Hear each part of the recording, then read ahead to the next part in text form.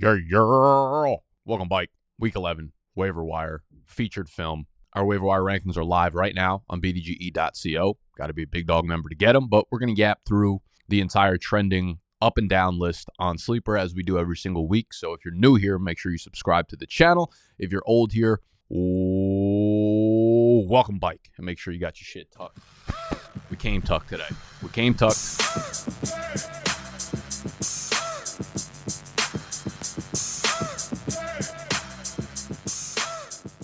What we're going to do is run down the trending list, talk about players I would invest in, players I would drop some fab dollars in, and we'll start off at the top of the list here with Mr. Noah Brown, who's obviously put together back-to-back ridiculous games, 6 for 153 and a touchdown a week ago, 7 for 172 this previous week. Now, a little bit of uncertainty, right? Like, I think the hesitation with Noah Brown is no one really believed he was a great player to begin with. This is what happens when you surround yourself with other great players that elevate teammates. I'm talking about CJ Stroud. He is making everyone look like an animal. Now, Noah Brown was the starter going into the year, above Tank Dell. Then Noah Brown got hurt. Tank Dell kind of took over. Noah Brown came back. Then Nico Collins got hurt. Robert Woods got hurt. Robert Woods is back now. He was running 60% of the routes while Noah Brown was up at like 75, 80% of the routes. It's a little bit confusing. I'm not going to lie. If Nico Collins is out, Noah Brown is a fantastic start. So is Tank Dell. So are most of the passing options in this offense. Plus, they go against Arizona that just donates points to fantasy wide receivers and fantasy quarterback. So Noah Brown, for me, feels like a great flex option regardless. He's making huge plays. He averaged over 24 yards per reception last week. So while Nico Collins obviously puts a little bit of a damper on the Noah Brown parade, it feels like this offense is sticky. It feels like this offense is going to be a pass-heavy, pass-first, pass down the field, and pass-efficiently type offense. So I would rank them Nico Collins, Tank Dell, and Noah Brown. But if Nico Collins is out, you start Tank Dell and Noah Brown emphatically with no hesitation this upcoming week against Arizona. Even if Nico Collins is back, Noah Brown can be thrown into your flex spot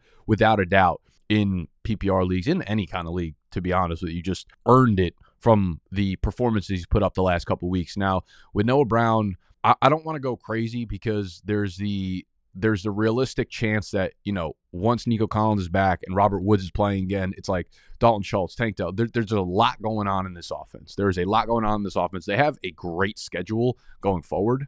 Arizona, Jacksonville, Denver, Jets are tough, but Tennessee, Cleveland, Tennessee. So they get the Tennessee defense twice in the last 3 weeks. Any injury to any of those players moves everybody kind of up because it's relatively condensed. I know I named a lot of players, but it's condensed in terms of who is catching the passes. There's like 3 guys that really do it. So Noah Brown's a dude that I would probably spend somewhere from the 20 to 25% fab range on. The rest of this week is pretty much occupied by the running back position because we have Alexander Mattison, who is in the concussion protocol, probably misses next week against the Denver Broncos. We just saw James Cook and Latavius Murray light them up on the ground last night. They're a team that can definitely be ran against. Now, Ty Chandler was a dude that I really liked in the preseason. He's explosive. He gives them something that the Vikings backfield has not gotten, and obviously this backfield or this team in general is way better than we thought they were going to be coming into the year, right? With Josh Dobbs, I expect this offense to continue humming. Justin Jefferson coming back. Like,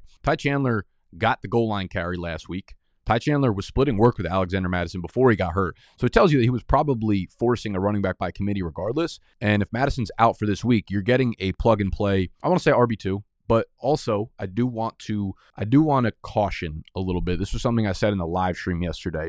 It's a mistake that we make often as fantasy players. We assume that volume over a long period of time is good, but just basing things on volume in small sample sizes is tough to correlate. It's tough to actually, the point I'm fucking getting to is like Ty Chandler, there's a reason that he was the third string guy here. There's a reason that Alexander Mattison played over him all year. There's a reason that they went and traded for Cam Akers, and there's a reason that Ty Chandler was the third guy in the depth chart the entirety of the season, okay? There's a reason backups are backups. There's a reason third stringers are third stringers. A lot of the times when these guys get their chance, they perform like backups and third stringers. So while he will be thrust into a starting role if Madison is out, and he will be thrust into a relatively high volume role, and he's an explosive player, I will say proceed with caution in terms of like he's a must-start guy. You might have other players on the lineup in which even if you have Ty Chandler, you're still sitting him, and I think that's okay.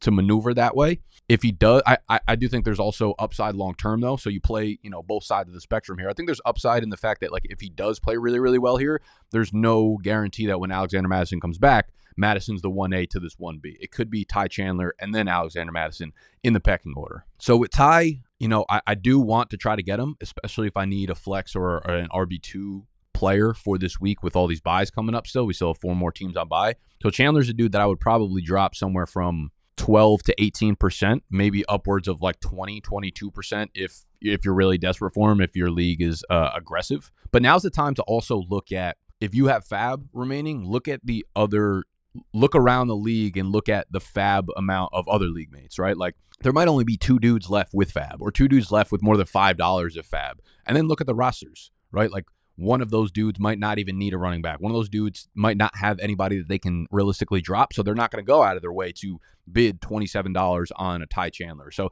now's the time where there's not that many moving parts left. Most people have blown their fab. Most people have their rosters kind of locked up and solidified, so you can use a lot more of the context clues around your league to maneuver on the waiver wire. And Ty Chandler, I feel like, is a good example of making sure to do that for this week in particular. Moving on down, Devin Singletary is definitely super highly owned. He has a great matchup this week against Arizona as well. He's coming off a 30 fucking carry game. Dameon Pierce did not practice at all last week. So I think there's a realistic chance, 50-50, if not like 60-40, that he does not play again. And if he doesn't, Devin Singletary is pretty much a must-start top 15 fantasy running back in Week 11 because they've already shown that they trust him in a very high volume role, and the matchup and game script should be in his favor. So if he is somehow available, I also think he probably earned the role over Dameon Pierce. It'll be a committee when he comes back, but probably more 1A to 1B than it was reverse. Rico Dowdle, I get it. He's like the handcuff to Tony Pollard and might actually just perform better than Tony Pollard going forward. But it's like if you have Pollard, you want to own Dowdle, but it feels ridiculous because Tony Pollard's probably like the RB24. Do you handcuff that? If Pollard gets hurt, Rico Dowdle steps into a massive role, and I think he's a must-start player. So you can kind of do with that what you want. I don't think he's like someone that you need to go out of your way for. People are a little bit hyped up because he had a big game based on like garbage time production, but I do think they feel relatively comfortable with him in that like secondary role to Tony Pollard. So Dowdle should be owned, but I think he's a little bit of a luxury in the fact that you'll never actually feel comfortable starting him. So you're using a roster spot on the hopes that somebody gets injured as opposed to other guys that are probably available on the waiver wire that you might be able to throw into your lineup ASAP. Jalen Guyton's the next guy up on this list. I think he played really well. He hadn't played in like 18 months or something like that. He came back, went 4 for 40 and a touchdown without Josh Palmer, without Mike Williams, banged up Gerald Everett. Like this team needs playmakers, and Jalen Guyton looked pretty good. He looked more spry than fucking Quentin Johnson, so we'll see how his playtime develops. He came back, and he was immediately an 80% snap guy. That's pretty big time. They get Green Bay. Baltimore's tough. New England's kind of tough. Denver, Las Vegas, Buffalo, Denver, though. Pretty good playoff schedule there. So I drop a couple fab dollars on Guyton if I needed a wide receiver. Keep on moving down. Cooks, I feel like Cooks is a little bit of fool's gold this week. If you look at the entirety of the season, he had one game over 4 targets. And then he had 10-9, 173, and 1. And I will say, Dak Prescott is playing the best ball of any QB in the NFL right now. And obviously that's going to pour over into other playmakers. But this was like New York Giants. They also do get Carolina next week. They get Washington, Seattle at home, Philly at home, Buffalo at home.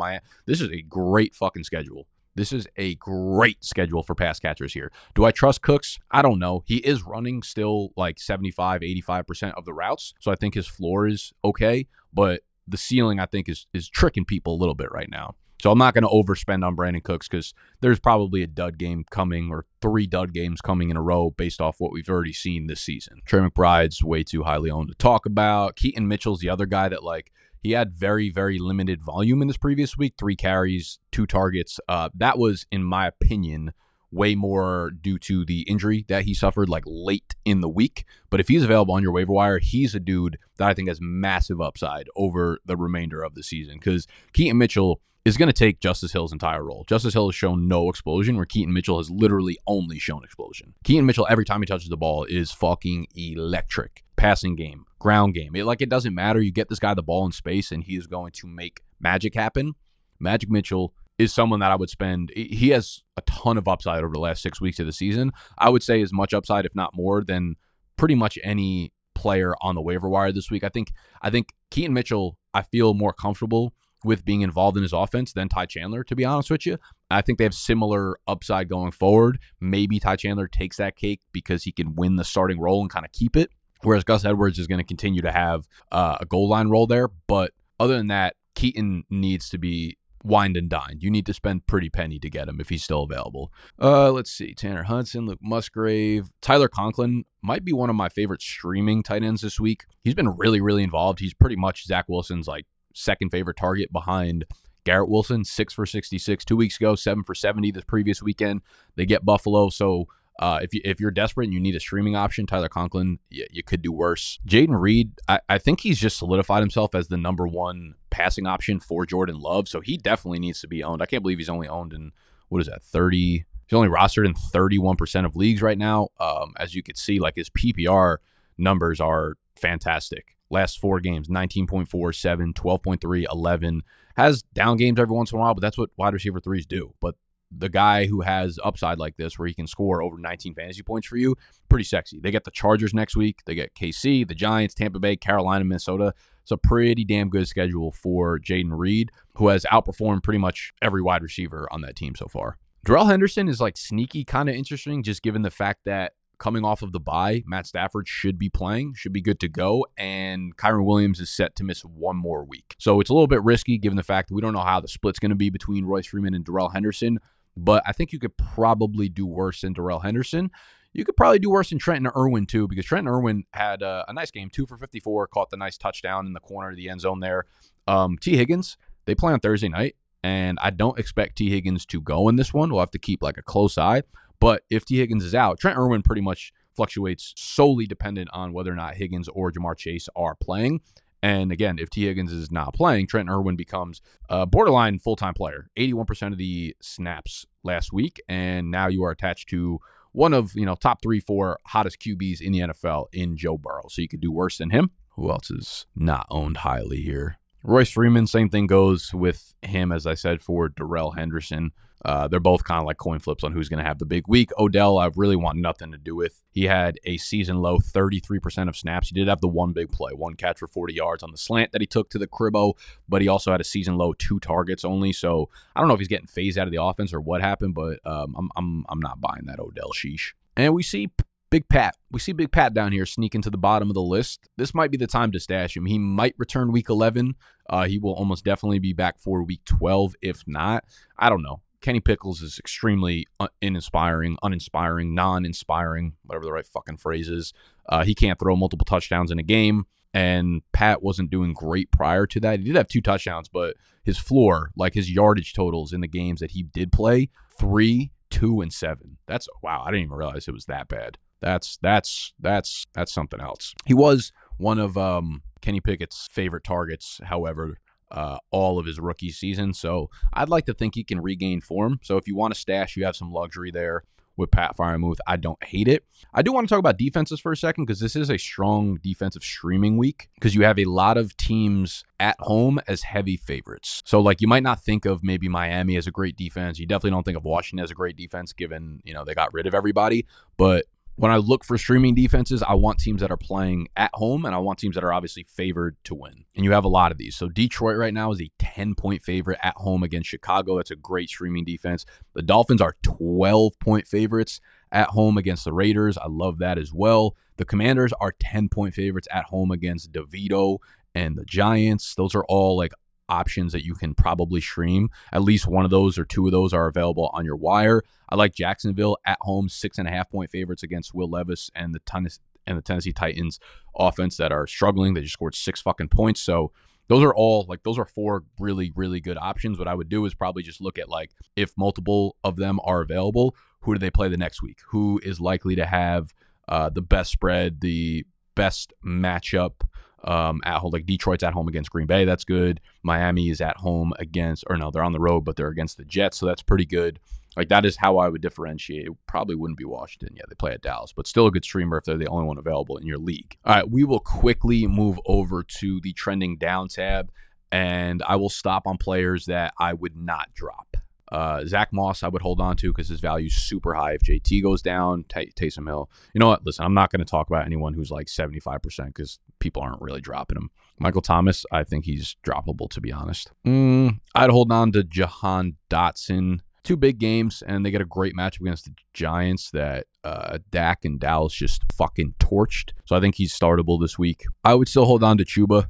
He's the starter there. You can drop Osborne. I would definitely hold on to Rashid Shaheed, given Michael Thomas's injury. I'd hold on to Josh Downs. He's an absolute baller when healthy. I don't think I have it in me to drop Christian Watson, but honestly, I don't think I'd blame anyone at this point if they did. Oh, we just had a real-time trade happen in this league. This is redraft. This is tiered PPR, I think. Or no, it's full PPR. Yeah, it's full PPR, tight end premium. Super flex, obviously. We have Terry, Kenny Pickett, and Tank Dell for Matt Stafford. What the fuck? Oh, God, that's disgusting. Hugh Hef, please. Oh, wonderful. Hugh Hef is the fucking guy I'm playing against this week. That's an awful trade. That is so bad. Pierce, how desperate are you at QB? You have Stroud. You have Kenny Pickett. That feels kind of crazy. You could have shopped for more than that. Sheesh. Okay. I'm the commish. I don't veto trades, so I'm not going to veto trade. I'm not going to do that. I'm just going to talk a whole lot of shit in the chat now. Fuck. God, Hugh F's going to fucking torch me this week now. Love to see it. All right, well, we'll end on a depressing note then. If you want to make me undepressed, non-depressed, I believe they call that happy, you can go over to bdge.co, sign up for the waiver wire rankings. Those will be live while you're watching this. We have fab suggestions. We have rankings. We have our weekly rankings on there. You get access to Q and Assault every Saturday, which is a private live stream where you can ask me any sit-start questions you may have for the week. So bdg.co, become a big dog member. Love you. I'm out.